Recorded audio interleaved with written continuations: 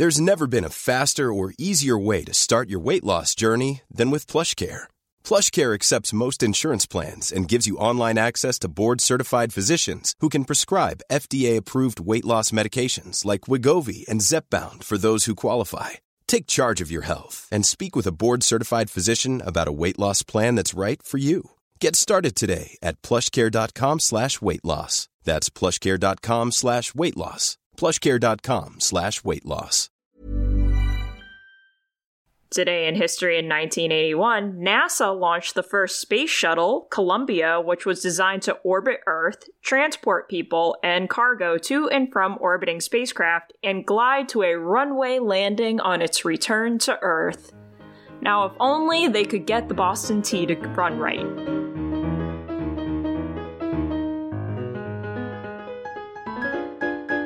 Welcome to What the Fuck History, where we discuss the wackiest and weirdest things that make us say, well, what the fuck history.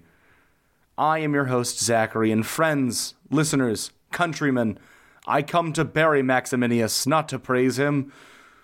My name's Megan, and one day I'm going to overthrow the real king of Candyland and become the dictator of Candyland. Oh. And I'm Matt. Today I didn't learn a goddamn thing, and it was honestly a little bit refreshing. I love that for you. Like, that is a hot take, and I love that for you. Look. That's so wholesome. I love days where no one learns anything. Sometimes you go to work, you work, and then you go home. And you don't get bombarded with random facts from the internet that you can use as podcast fodder. And today was one of those days. Oh, today was one of them. I mean, you did learn something over the weekend when we got sushi. I did learn something, and I almost texted you to be like, hey, what was that thing that you told me? And then I decided that this was a funnier intro. Okay, well then can I give it today I learned? You can definitely give it today I learned today. I learned. On Saturday, I taught Matt that... That's a joke that only works once. Yeah. On Saturday, I taught Matt that there is an increase in the number of home runs in the Major League Baseball right now. And it is due to climate change making the air thinner so the ball can travel faster. Well, Babe Ruth could never. No. Babe Ruth could never. No steroids, no leaky ozone, just straight bats on balls. Straight bats on balls, no help from capitalism. Balls. Speaking of baseball, though, I heard that they made a few new rules that are hoping to, like, up the pace of the game.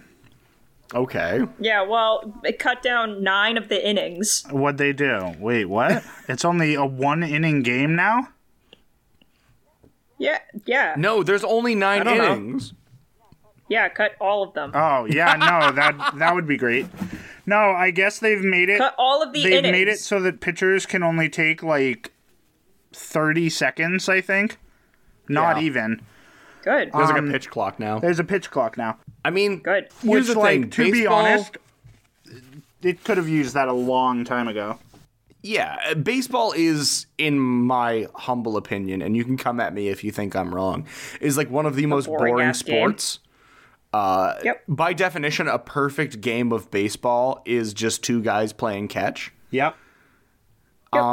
However, with that said, there will never be any form of media as entertaining as the Savannah Bananas. The Savannah Bananas are great. Who else comes out to the field dancing to ABBA? No one. In case you're unaware, ladies and gentlemen of our listening audience, and I promise we will get started in just a second here, the Savannah Bananas are to baseball what the Harlem Globetrotters are to basketball. Except the Savannah Bananas are actually competitive. They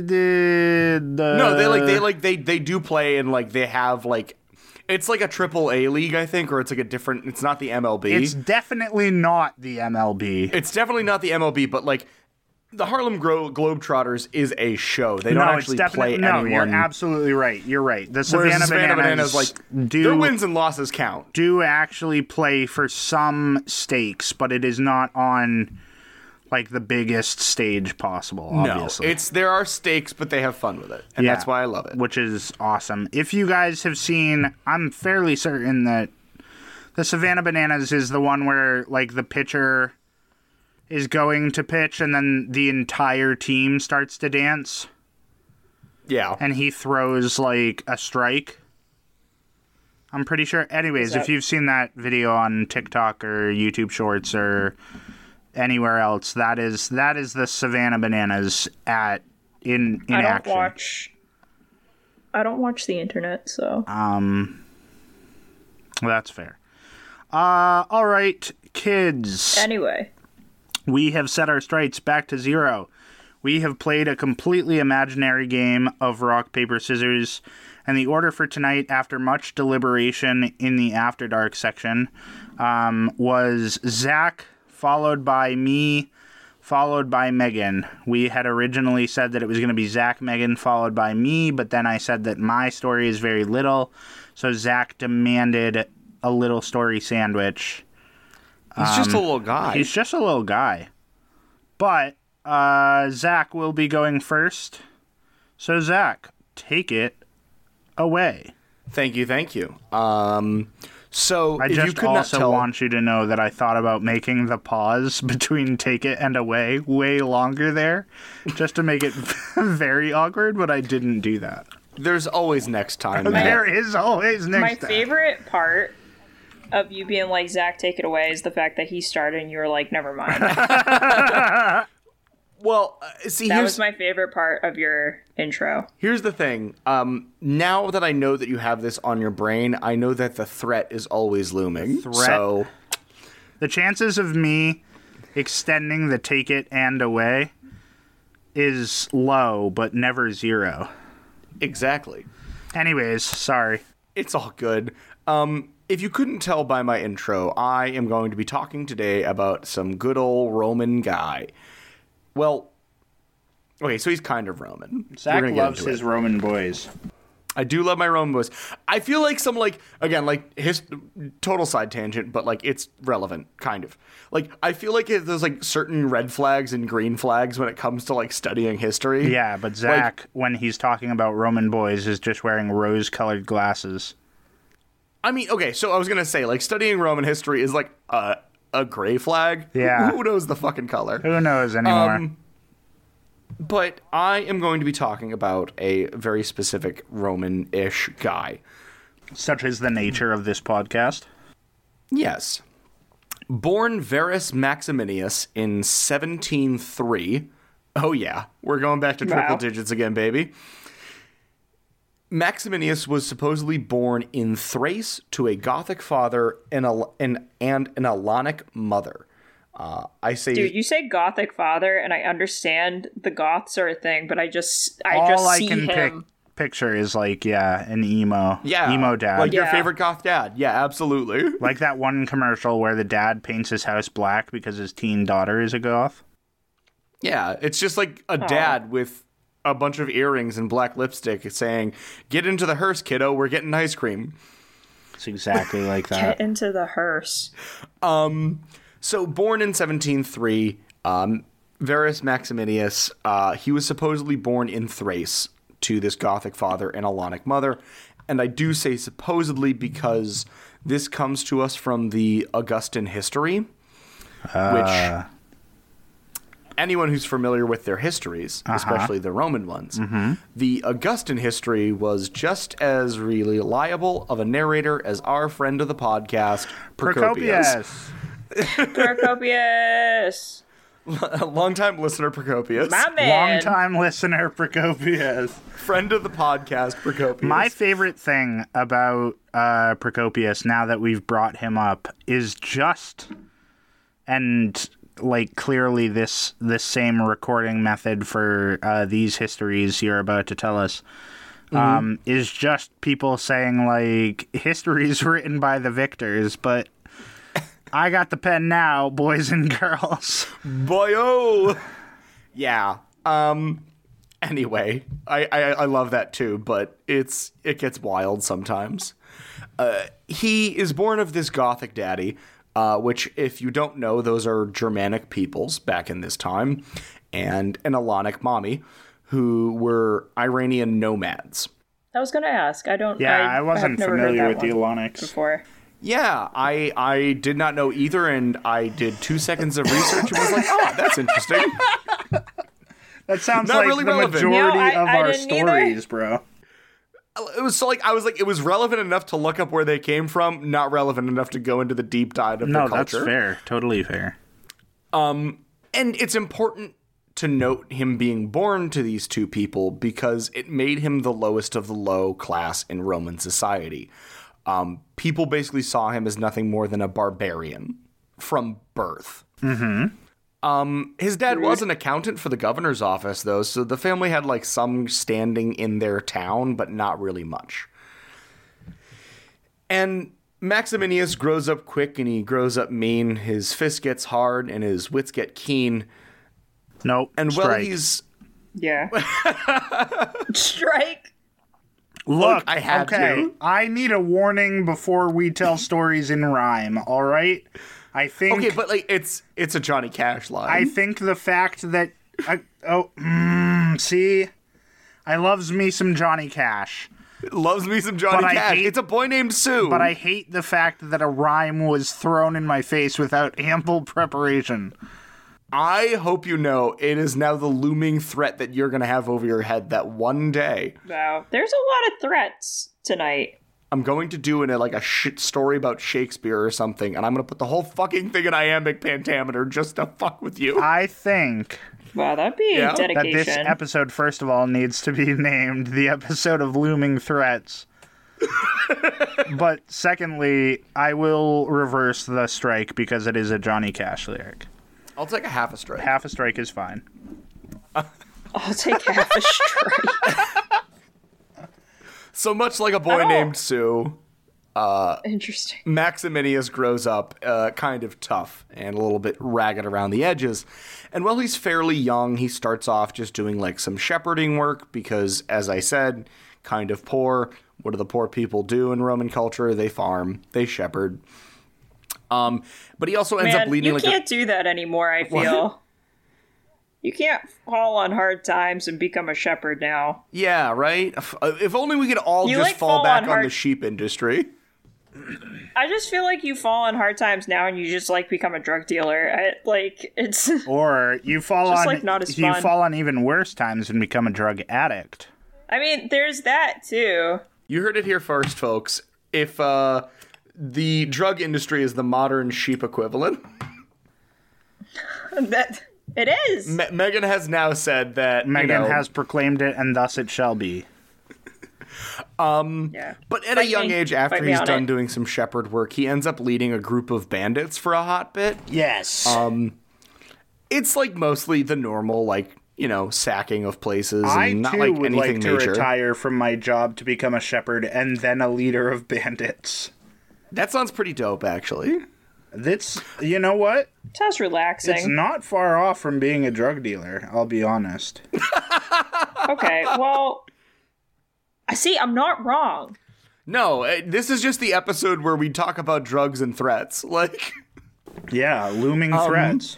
Looming threats and drug deals. There's a looming threat that you will be attacked by drug... Made it too real. I made it too real. I'm sorry. I'll take a strike for that. But so he's leading this bandit group, and it kind of doesn't really amount to much. So what is a boy to do? Oh no, become a super shepherd? No, he doesn't become a super shepherd. Become a super bandit. Kind of. Oh, shit. Depends on how you view the world. Oh, he becomes a politician. No, he becomes a super soldier. Oh, all right. Yeah, oh my god, Captain America? Yeah, well, he joins the Roman Legion under the reign Captain of... America. He becomes Captain Rome. Captain Caesar? Rome? No. Caesar's a nice guy. They named a salad after him. After he got stabbed to death by his best friends. Et tu, Brute. So he joins the Roman Legion under the reign of Septimus Severus. Severus Snape, got it. Septimus Severus Snape, yeah. He joins under the reign of Septimus Severus. And also, can we just take a minute to discuss how fucking awesome Roman names are first? Yeah, a bit. Oh, 1,000%. I have not run into one Roman name that I'm not just like, damn, that's fucking badass. There's this one guy. His name is Dave. Dave. Could you imagine? Could you imagine just like such a boring ass name in ancient Rome? We have in here Antilius and Maximus and Dave. Dave. Come on out here, Dave. Get onto the Senate floor. Come on down. Come on down. You've been the next contestant on The Price is Right.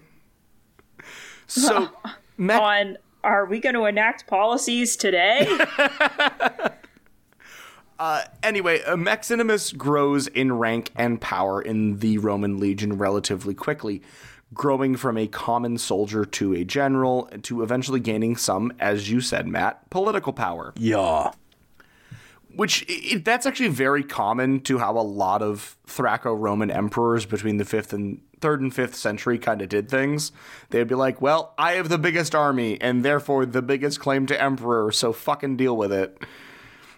Like, the Senate isn't going to question your legitimacy to the throne when you have a giant army standing behind you. No. However, that's how I got my job. Won't. No, they won't. Most people don't question you if you have an army standing behind you, so. Yeah. In the words of Theodore Roosevelt, walk tall and carry a big stick. That's true. That's what I do every day. Or is it walk soft and carry? I don't remember. Maybe it's walk soft and carry a big stick. I think it's speak softly and carry a big stick. Speak softly and carry a big stick. That's the word I'm thinking. I was like, I fucked up that saying, and I know it. But hey, speak here's softly, the thing. carry a big stick. Yeah. We're not here to talk about we're not here to talk about Teddy Roosevelt. But, like, this whole idea that he has this giant army behind him is almost comedic. Nice. Because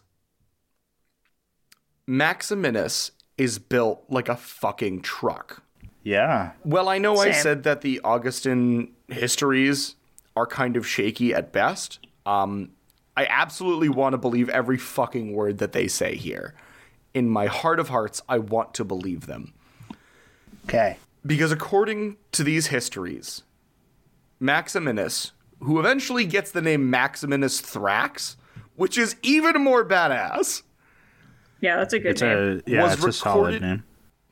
It is a solid name. But he was recorded in these histories to be an astounding 8 feet 1 finger high in height. I don't know what that measurement means. I do not believe that that's the truth. Well, okay, so they probably don't measure feet the same way. No. 8 feet tall. No. Illegal. Hear me out, though. That's okay. He not... Let's go with the let's yes and the Augustan histories. All right, fine. I don't. Okay. He was recorded to be 8 feet 1 finger high, with hands and body proportions so large that he would wear his wife's bracelets on his thumb as rings. That's too much man for a lady. Yeah, that's a little too much man. And now, well... I'm scared for her. Oh, yeah, you're getting ripped in twain, my lady. Whoa! Probably, but, damn. Probably. Now, as Matt pointed out, and you both have kind of guffawed at, this is probably not fully true, but he was a giant man. The historian Hadrian, who is actually a credible source, once wrote, and I quote... Is actually a credible source. Yeah, he's a credible source for fucking Roman times.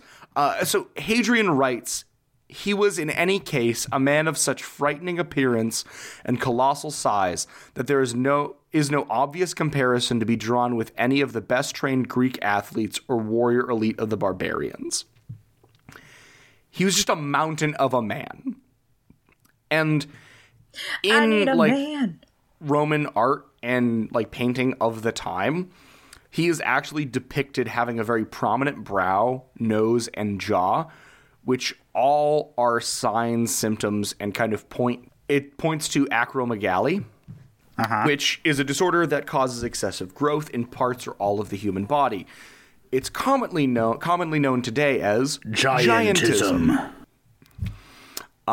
So it is possible that he was 8 feet tall, but it's also possible that they didn't know how to fucking measure things back then. Fuck you, Pythagoras, it's and your theorem. also possible that, like... Oh, he's Greek. He wasn't 8 feet tall, but he was just, like, heads and shoulders taller than, like, everyone around him. Yeah, he was just so tall that they were probably, like, 8 feet tall. That seems right.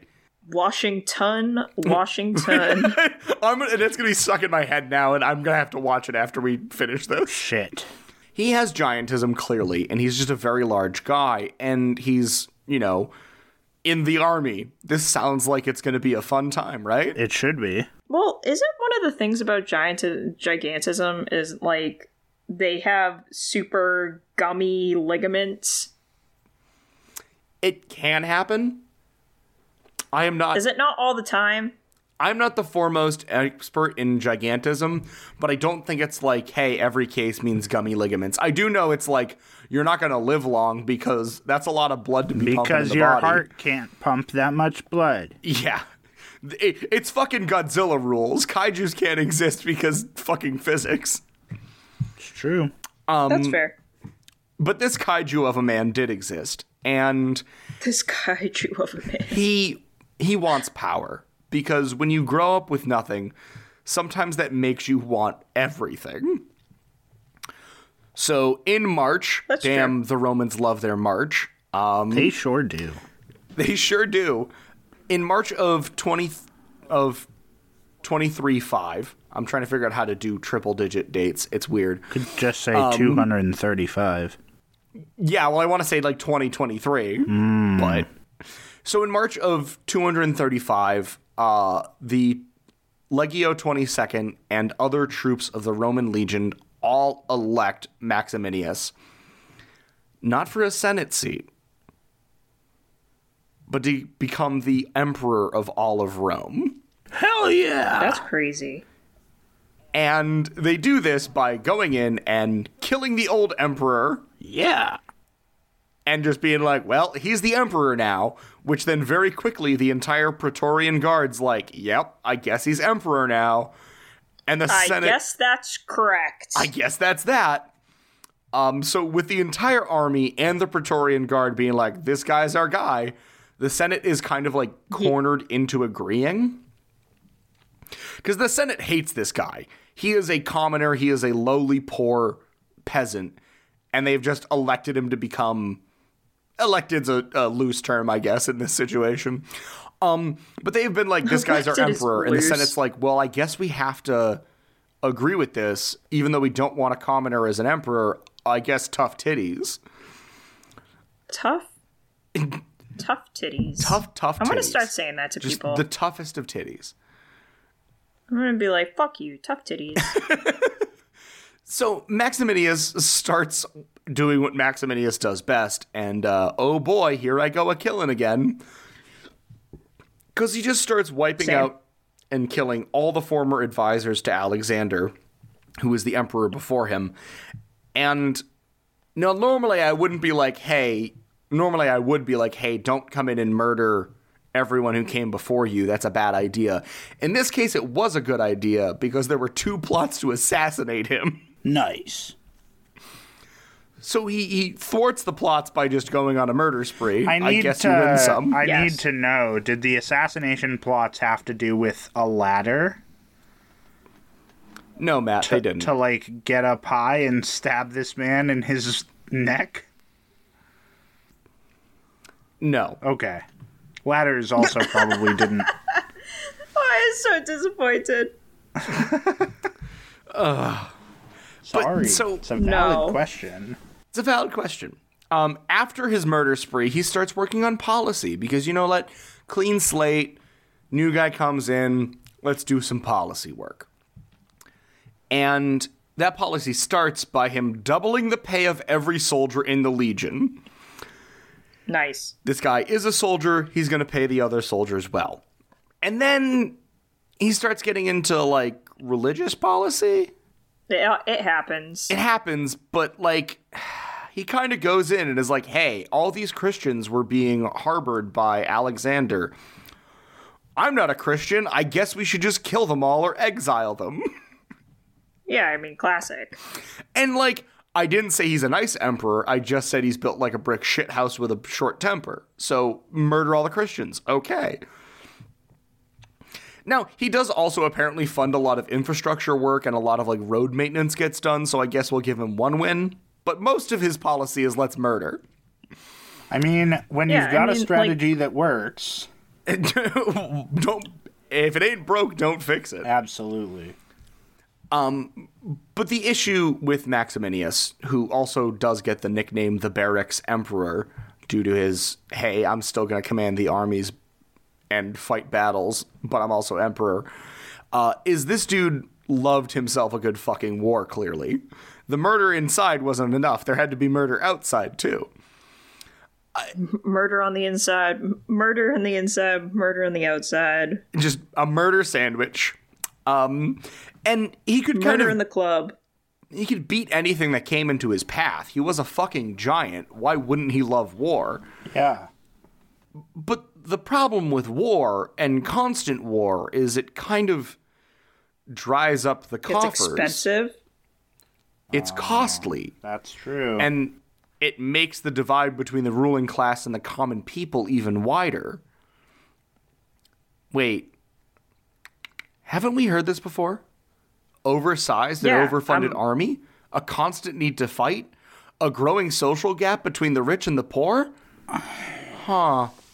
Are you talking? No, I lost it. I can't think of who that reminds me of. Current day America? That was the joke. I remembered the thing that Zach forgot. Thanks. Hey, audience, if you're ever in doubt about jokes, I'm here to ruin them for you. We don't need to be subtle. Zach is talking about us. Yes. Being shitty. Welcome to capitalism, baby. Welcome to capitalism, baby.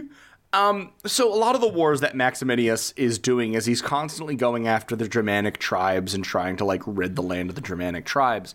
This was in a time where, like, hey, Germanic tribes were a bit of a problem. Which is also weird because his dad was a Goth, so, like, some weird daddy issues there, but, like, I'm not here to analyze him. I'm just here to talk about him. In 238, due to some governmental shenanigans, as is wont to happen, the then Roman province of Africa goes into a full fucking revolt. And Maximinius and his troops kind of go out to put out the fire and deal with this revolt. But wait, what's that? Why, it's the Roman Senate with a steel fucking chair. Oh my god. Because the Roman Senate, in an absolute act of defiance, backed two other guys to be co-emperors, well, in an attempt to oust Maximinius while he's away. They gotta stop doing this. But, like, I'll give the credit to the Senate where the credit is due, because it's a little smart. Don't piss off the giant when he's standing in front of you. Wait till he's off to war. Yeah. Maximinius is like, well, I guess I'm in the fight of a lifetime. I'm gonna fight for my fucking life. It was WrestleMania. Yeah, absolutely. WrestleMania 86. Like, great. He's like, all right, time to get the troops up and go sack Rome and take my seat back. That was a really comfy chair. And a bunch of more shenanigans happen while Maximinius is on his ride to Rome. And long story short, the Senate end up electing 6 guys to co-rule together. Nice. Which is actually the start of the Year of the Six Emperors, which is a whole other deal I will tackle later. ... Maximinius shows up to Rome and immediately, like, doesn't let anyone unpack and is like, we're sieging this bitch. I want my share back. Okay. To which the army is like, what the fuck? We just stopped marching. Why do we have to start sieging immediately? And also, I'm tired. The whole army just kind of gives up on him because, you know, attrition and starvation suck balls. However, the discomfort and distaste that the army has doesn't matter for long, because in June of 238, a few assassins sneak in and kill Maximinius. Yeah, you would have to get him in his sleep. You gotta get him laying down. You gotta get him laying down. It's the assassins with the steel Or chair. bring a ladder. It's the assassins with the steel chair. So they go in, they kill Maximinius, they kill Maximinius' son, Maximus, and they kill all of Maximinius' chief ministers, which they follow up. Roman names really cool, but, like, they got, like, 2 of them. Yeah, right? I named you me, but shorter. Yeah, I named you me, but, like, not as many Less letters. of a mouthful. So. The whole, so after they kill all of them, the assassins then proceed to behead everyone, stick their heads on pikes, and just hand the pikes to Roman cavalrymen so that they can parade them around. Yeah. As you do. As you do. That's what I do with my enemies. Yeah, right? Is it? Yeah. So yeah, that's it. That's Maximinius Thrax and his insanity, which is different than other Roman emperors' insanity, but still something. That's super crazy. And as I mentioned, we are on a time crunch, so I'm going to launch directly into my thingy. Hell yeah. So, as I mentioned at the top of the podcast, this is like a little story, like a tiny baby, itty-bitty baby story. But I feel like it's worth telling because it's kind of funny and it's a little bit adorable. Okay. So my story starts on the 9th of November, in the year of our Lord 1716. Oh, God, it feels so nice to be at 4-digit numbers. It's on a ship, on the ocean called the Bonetta, where the subject of our story, John King, was sailing with his mom from Antigua to Jamaica. John was 9 or 10 or 11. Okay. Okay, good range. The story isn't really clear. Good range. But the most important thing about this story is that he was young. Because while they were out on the high seas, they were set upon by Samuel Bellamy, or Samuel as he L. was more Jackson. commonly referred to, Black Sam Bellamy, who was a notorious pirate. Uh-huh. Who was part of the Marvel Cinematic He was Universe. part of the Marvel Cinematic Universe, for sure. According to reports from Abijah Savage, who was the captain of the Bonetta, seeing Bellamy raid the ship and plunder all of the things that were on board got young John King's blood boiling and got him, like, really worked up and... I mean, this might sound bad about a fucking 11-year-old, but, you know, clearly he's battle horny, and I get it. Yeah, he's a little bit battle horny. Yeah, But by the time the I can raid was relate. done, John King was begging Bellamy to take him into his crew. I mean, I would too. And according to Savage's writings of the event, John King even went so far as to say he would kill himself if he was not allowed to join, and that he would kill his mother if she didn't let him leave. Okay, I don't know what the life expectancy was in those times, but I guess if you're going to be an angsty teen and you don't have much life expectancy, you might as well get it over with while you're 9. Right, yeah, or Also, 10 or 11. his mom is about to, like, take him out. I mean, She being brought him like, into "Listen, it. She can talk take to him out me." of it. Yeah, talk to me like that one more time. she absolutely was not gonna do anything about it. I think she was probably gonna smack his ass and tell him to sit in a corner. But realistically, she probably would have thrown him overboard for being a little shit. So anyways, Black Sam Bellamy saw a determination in the boy and decided to take him along, which makes John King the youngest pirate ever. Good for him. But Okay. I want you to know that this is a distinction that doesn't include any children who might have been born into piracy, whether there be, like, female pirates that, you know, gave birth to young pirates. So he was the youngest pirate to have, like, actively signed up for piracy. The youngest pirate to be a pirate by choice, not by lifestyle. So during his time as a pirate, King went on several raids with Bellamy and his crew. And then when Bellamy changed ships from whatever one he had been on when he was raiding with, or had raided the Bonetta when he found King in the first place, he took King along when he moved over to the Whydah, which was a slaver's galley that was 100 feet long. Okay. And I know that history is like a really fun topic, and we, tell a lot of stories that have really happy endings, but unfortunately, our story of young John King does not have a happy ending because... Oh, child death. Yeah, child death is not great, but it happens to John King. Our story takes a sad turn on April 26th in the year of our Lord 1717, when the Whydah was traveling off the coast of Cape Cod, Massachusetts. Okay. I don't think I don't know when the states were founded because it's late and I'm tired and my brain's not working, so maybe Massachusetts not until existed. 1776. Okay, so cool. It was a colony yeah, so then. it didn't. Zach's just like, yeah, listen, the Declaration not signed yet, not a state. Thing. Yeah. But that general. Also, still not a state. We're a commonwealth. Thank you.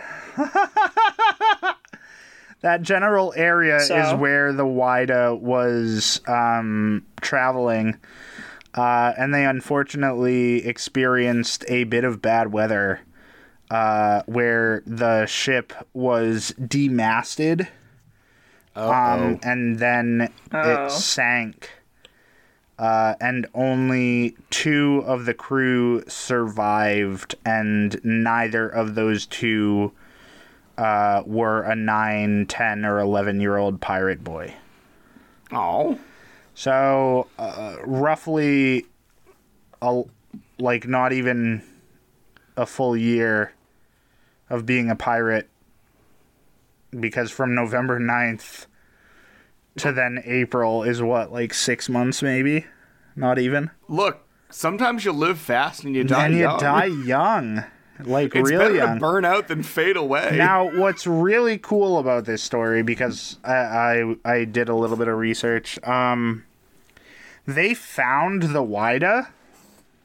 Oh, did they? And in 2006, they found the fibula of a boy that would have been John's age. And the leg was wrapped in a silk sock and was wearing a French style shoe. Okay. So it did confirm that there was a child of John's approximate age on the Whydah when it sunk. Holy shit. I love when you get confirmation. So it's fun to tell a story about a little kid who just ran away to be a pirate. But it's also kind of cool to be able to say that actually happened. That little pirate boy didn't die? Yeah. Well, I mean, he died. He died on the ship. He died, but we know what happened to him. But we know for sure that he was there. Yeah. It's nice to have physical confirmation like that. Because it's not great, but at the same time, even if he'd lived a long life, he'd still be dead now. Anyone could tell a story about a little boy that ran away to join the pirates. Yeah. So what you're saying, Matt, is this one did not get the Procopius method? No, it was true. Hell yeah. Hey, I'm Ryan Reynolds. Recently, I asked Mint Mobile's legal team if big wireless companies are allowed to raise prices due to inflation. They said yes. And then when I asked if raising prices technically violates those onerous 2-year contracts, they said, "What the f*** are you talking about, you insane Hollywood ass f- So to recap, we're cutting the price of Mint Unlimited from $30 a month to just $15 a month. Give it a try at mintmobile.com/switch. $45 up front for 3 months plus taxes and fees. Promo rate for new customers for limited time. Unlimited more than 40 gigabytes per month. Slows full terms at mintmobile.com. Hiring for your small business? If you're not looking for professionals on LinkedIn, you're looking in the wrong place. That's like looking for your car keys in a fish tank. LinkedIn helps you hire professionals you can't find anywhere else, even those who aren't actively searching for a new job but might be open to the perfect role. In a given month, over 70% of LinkedIn users don't even visit other leading job sites. So start looking in the right place. With LinkedIn, you can hire professionals like a professional. Post your free job on linkedin.com/people today. It's also, this is going to sound super dumb. It won't. But you need to stop like, talking bad about my friend. No, this is actually going to sound dumb because you were just like, oh, off the coast of, like, Massachusetts. I'm like, oh my god, Massachusetts existed? Like, the coast in general? Yeah. Back in the day? I don't know. No, that's basically, like, exactly how I was moments ago when I was like, I'm not sure if it was Massachusetts yet. And then Off you guys... the coast of what is currently Massachusetts. Yeah. So, the Americas. America. I think it's just like easy, and this is like my American history, like being brought up in the American like education system. You know, American history starts. Yeah, starts. You know, when America in the founding starts, of America. Yeah. So like the continent wasn't and I'm here. proud to be an American, where at least I know That's I'm all we free. can sing.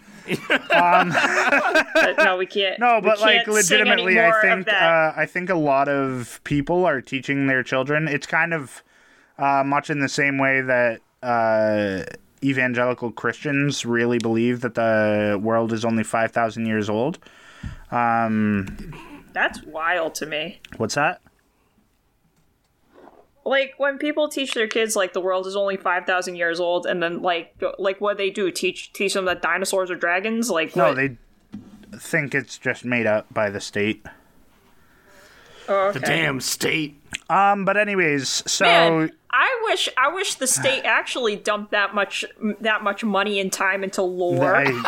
Into its own fan fiction. The American lore is garbage. We need a rewrite. We do need to rewrite, or just scrap the whole thing and what start do you a mean new project. Garbage?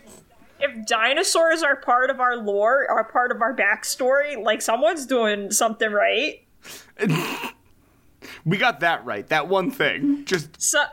Someone was inspired. You know what? Okay, with the dinosaurs. I just remembered that I did learn something today. Oh? What? And it has pertinence to Zach's story more than it has pertinence to mine, but people think that the myth of the Cyclops came from mutated elephant skulls that they found in mostly Greek regions. Sense. Huh. Interesting. I do wish, though, like, that, like, ancient monsters were real. I gotta be honest with you, I wish just... cryptids were a true thing. Okay, both of you but shut only your the mouths cool right cryptid. now. Because the Mothman exists? Well, no, I was gonna say, like, you don't you put that evil on me, Ricky Bobby. I'm not putting any evil on you, I'm just saying... It'd be cool. No, it would be nice. Yeah, it would be, but at the same time, you're then opening up the possibility of there being those creatures still existing. And I don't want to... Like, a dragon's a cool concept. I don't want to meet one. Zach, a dragon would be unsustainable in this economy. Are you kidding me? That's true. The dragons would have all the money. They died. The dragons would have so many tech stocks. They died out a long time ago. I mostly think that it would be cool if, like, a Bigfoot existed. Anyways, we went off on a tangent, and Megan has to leave before 10:30, which is in 30 minutes. So, let's get going. So. All right, so I am, my story is called And I'm Free Falling. And free, that will be... Free falling. We're gonna get sued. Fucking come at me. We sang just enough of that song to make it legal. We toe the line, the litigation line with songs every week. The title of my story will become funny and sad as we continue this. It wouldn't be a Megan story without a little bit of sad. A little 2-for-1 special. A little 2-for-1, a little 1-2, if you will. The 1-2 punch. So, if you think about it, like, the Guinness Book of World Records is, like, I don't know who's on the staff, but I feel like they just pop up out of nowhere sometimes, and they're like, hello, here's a record. Hey, we found a thing. Yeah, they're just like, and you get a record. And sometimes you just don't want that record. Yeah, of course. Okay. Like, they're just there when you least expect them, ready to bestow their gifts and curses. That being... The way you've described them is like a cryptid, like this malevolent being that's just like, you didn't want this, but here it is. Yeah, it's the Guinness Book of World Records staff. And then all of a sudden a book appears, and it's like weirdly holographic and tie-dye. So this is what happened to this lady named Vesna Vulovic. I think that's how her name is spelled. I will not be taking questions at this time. So Vesna was a Serbian flight attendant who looked like a Bond girl, because I did look her up. Okay. And she's pretty hot. And as they say on Law and Order SVU, this is her story. Vesna was born in Belgrade in 1950. Her father was a businessman and her mother was a fitness instructor, so it was a match made in Chad heaven. When I read that and I was like, I feel like it's a stereotype that we know, but we haven't said out loud. So when she was in her late teens and early 20s, she saw one of her friends in a flight attendant's uniform, and I guess this was just like fucking Jesus coming down and being like, Vesna, you know what you must do. So she decided she wanted to follow this career path purely for the aesthetic. And I say for the aesthetic because she really liked London and the Beatles.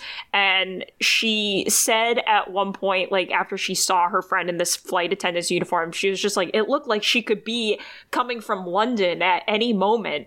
And that's an interesting reasoning to choose a career path. I mean, this is also like, it makes me think of like Catch Me If You Can, where it's like, who has the most respect? Fucking airline pilots, you know? For sure. I mean, like, maybe back in the day, but like, I don't know about now. Yeah, no, that's what I'm saying though. Like back like in the time you're talking about, like, yeah, like pilots and like airline stewardesses were like, it was a big part of the culture. Yeah, like, they were pretty sexy, you know? Yeah. And now, like, everyone's just really mean to them. Like, for no reason. People are trained so hard to be, like, in the sky constantly. They face deep vein thrombosis every day for us. So, in 1971, she joined the dominant airline of Yugoslavia. Okay. Now, her story comes to a boil in 1972 when she boards Flight 367, Jet Flight 367. And according to Vesna, she wasn't supposed to be on that flight. But she was confused with another flight attendant who was also named Vesna, a very common name, apparently, in Yugoslavia. Apparently. Like, I've never heard this name before this story, and I have never heard this name after this story, but apparently 1972, prime name. Top baby name. That aside, she was excited for the departure because they had an entire afternoon off and could go sightseeing and shopping. What is strange about her telling this story, she tells this story afterwards, is that she says everybody wanted to buy something for his or her family. They seemed to know that they would die. They didn't talk about it, but I felt for them. And the captain was locked in his room for 24 hours. He didn't want to go out at all. In the morning during breakfast, the co-pilot was talking about his son and daughter as if nobody else had a son or daughter. So I don't know if this is like her looking back on the like incident, but her saying that is like very weird and chilling after you hear what happens next. Yeah. So at 1:30 p.m. on January 26th, Flight 367 departed from Stockholm Arlanda Airport and landed at the Copenhagen airport at 2:30 p.m., where Vesna and the rest of her crew boarded. She said that her and her colleagues watched everyone deplane, but that one of the passengers looked annoyed. It was when they were in the air at 4:01 p.m. that there was an explosion, and it tore through the baggage compartment. And this caused the aircraft to break apart, with Vesna as the only survivor of the 28 passengers and crew. No Holy fucking shit. way. Yes. Oh, wait. I think I might know this story. But please, please keep talking, and I'll let you know if I know it after. Okay. So she was discovered by a villager in Czechoslovakia screaming in the wreckage. Like, she was screaming in the wreckage. She was covered in blood, and her stiletto heels had been torn off by the force of the impact from falling from 33,330 feet. Jesus. Jeez. Yep. Air safety investigators attributed her survival to her being trapped by a food cart so that she couldn't be sucked out of the plane, because, like, when it exploded, the plane broke in half.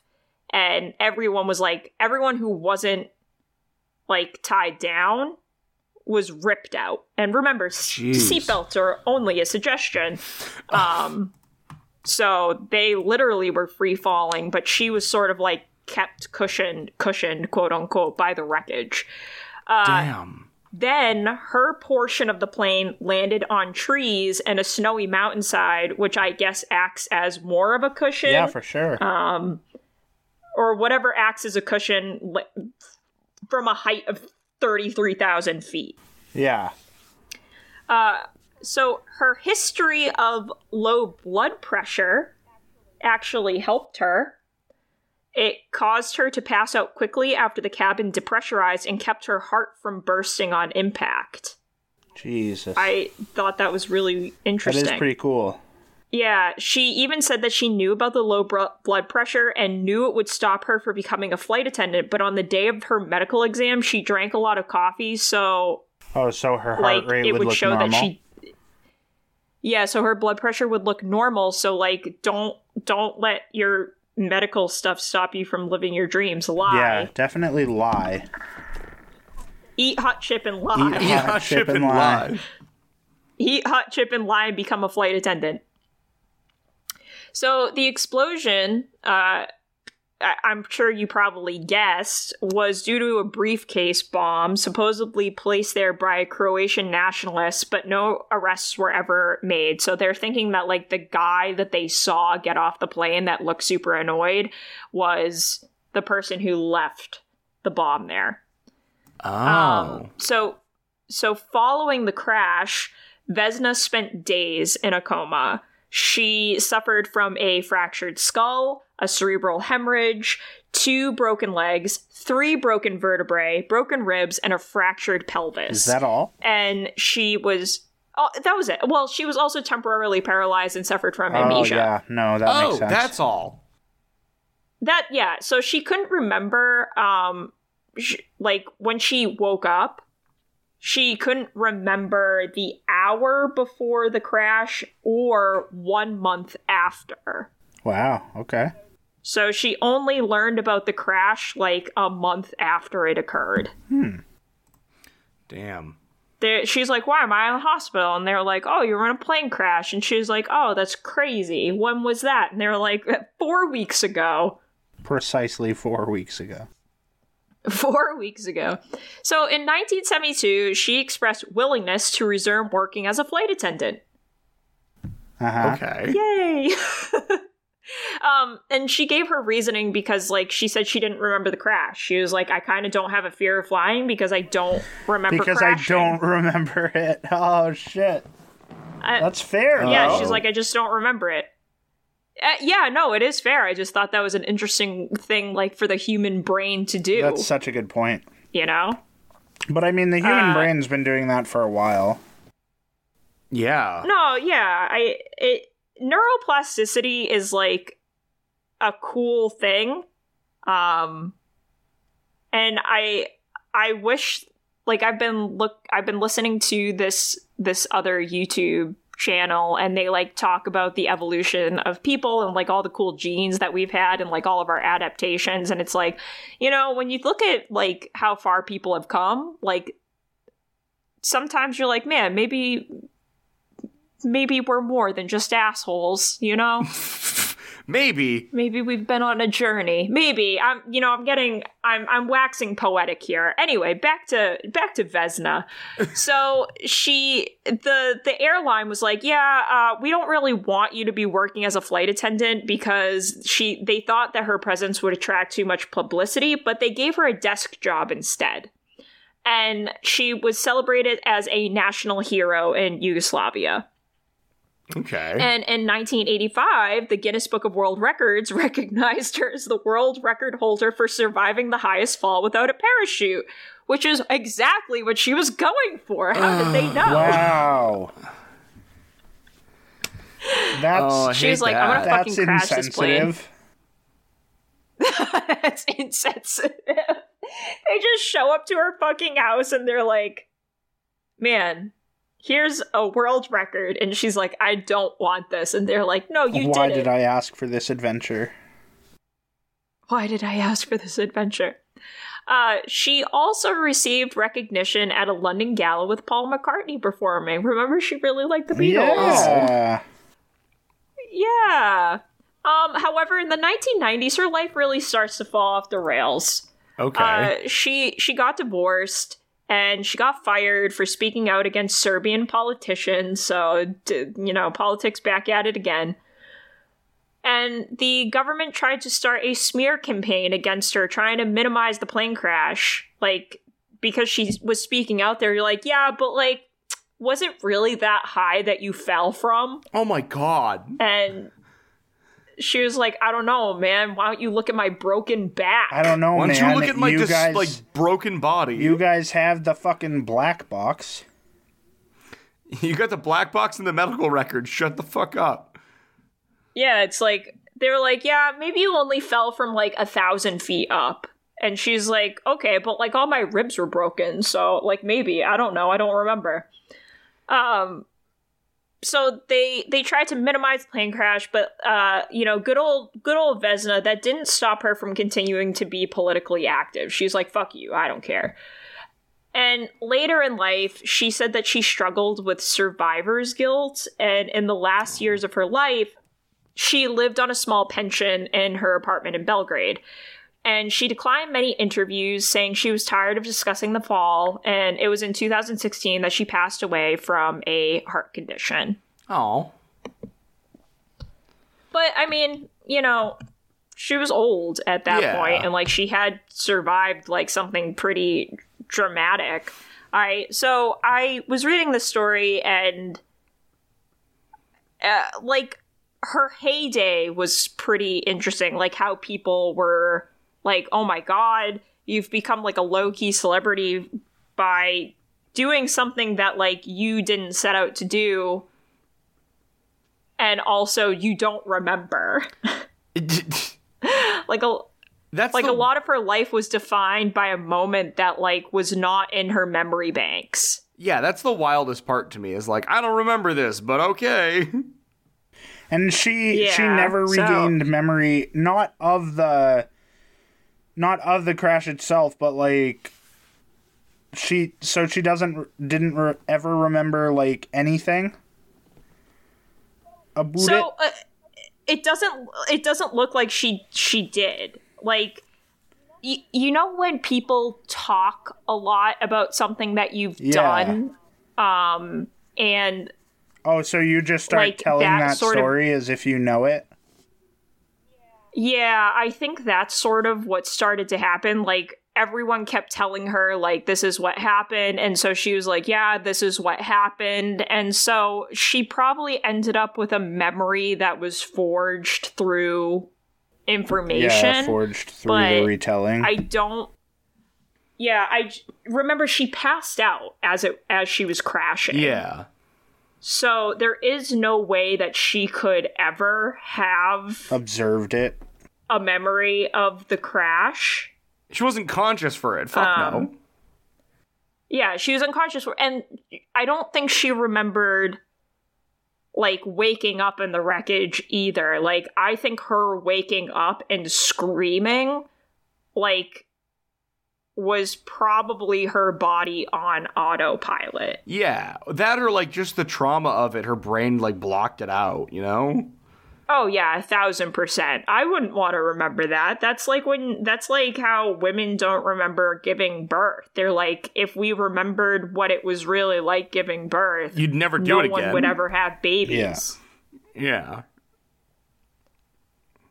Damn. But that's my story. I know that it was like a little bit of a monologue, but there it was a lot. Was a lot of information. It was good. That was a good story. And I had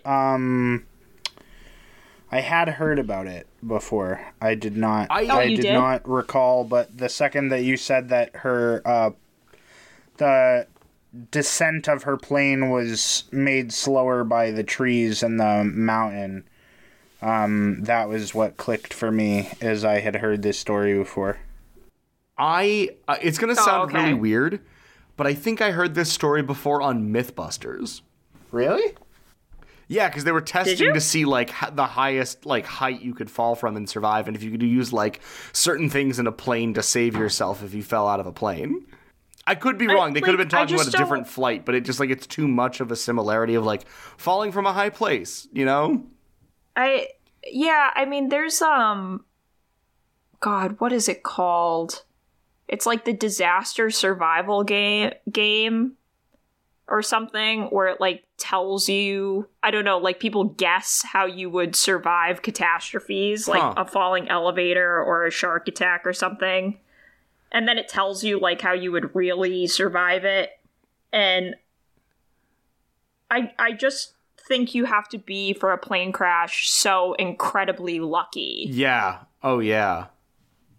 Like, for her, everyone else died because they got sucked out. But because a food cart had fallen on her, and then because her plane landed at a certain, like, her part of the plane landed on a certain area, she happened to survive. She didn't survive well. But she survived. Like, she didn't come out of it. She didn't walk out being like, man, that was crazy. Like, she was fucked up. Yeah. Damn. I mean, even today, like, even though planes are, like, way better than they were in Yugoslavia circa 1972, but, like, I mean, people still, they still go down. Oh, yeah. But I also don't want to end this on a sad note. So, like, you get why my title was funny yet sad. Yes, no, I do get it. It makes a lot of sense. I need you to know, and now I'm also that your description of the Guinness Book of World Records being, like, on point, holographic, unlocked, like, a core memory for me. Because, okay, so the only reason I know that is because we have the records books, like, at the library in the nonfiction section. So every time, like, I go to the break room, I see them, and I'm like, oh, wow, they really did make those covers, like, weird tie-dye holograms. Yeah, I think it's also weird that it's, like, from one of my favorite beer companies. Oh, yeah. That didn't twig until you just said that. Yeah, damn. I thought it was completely separate. Well, no, just like Michelin stars are based on the tire company. Yeah. Oh. They have nothing to do with each other, but...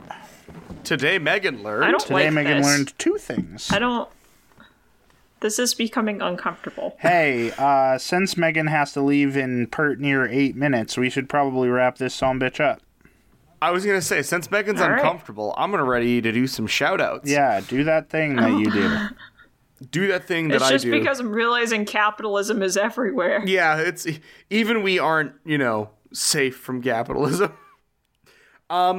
But, we really appreciate everyone who does listen. And we're going to give a little bit of a shout out to some of the, or rather plug the things that you can find us on. First off, if you go and you listen to us on iTunes, or if you don't, you can listen to us on iTunes or whatever streaming platform you prefer. Don't want to monopolize the market here. But if you head on over to iTunes and you give us a rating and review, it really does help us out. It kind of bumps us up the charts and makes it so that we are a lot more noticed.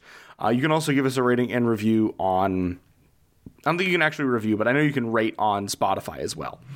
And the more ratings we get, the more people can see us.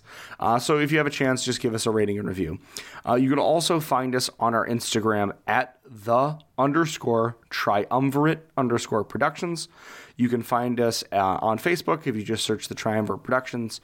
And you can also join our Patreon. Patreon members do get extra little bonuses, including What the Fuck After Dark, our pre/post show. And $10 members not only get What the Fuck After Dark, but they get uncut episodes, and those uncut episodes come out a day before regular episodes. So you get to see and hear, well, you don't see, you just hear, but you get to hear us before everyone else, so you're extra special. Doesn't that feel great? You also get to hear the parts of the podcast where we fuck up and Zach doesn't edit it out. Exactly. But yeah, so you can find us on patreon.com if you look us up on patreon.com or go to patreon.com/triumvirate productions. So that's Zach's whole thing. So now I'm going to come in and do the thing that I do at the end of every podcast. Ladies, gentlemen, and all of you who identify as anything other than those two gendered terms, please join me at home in saying the following. What the fuck, history?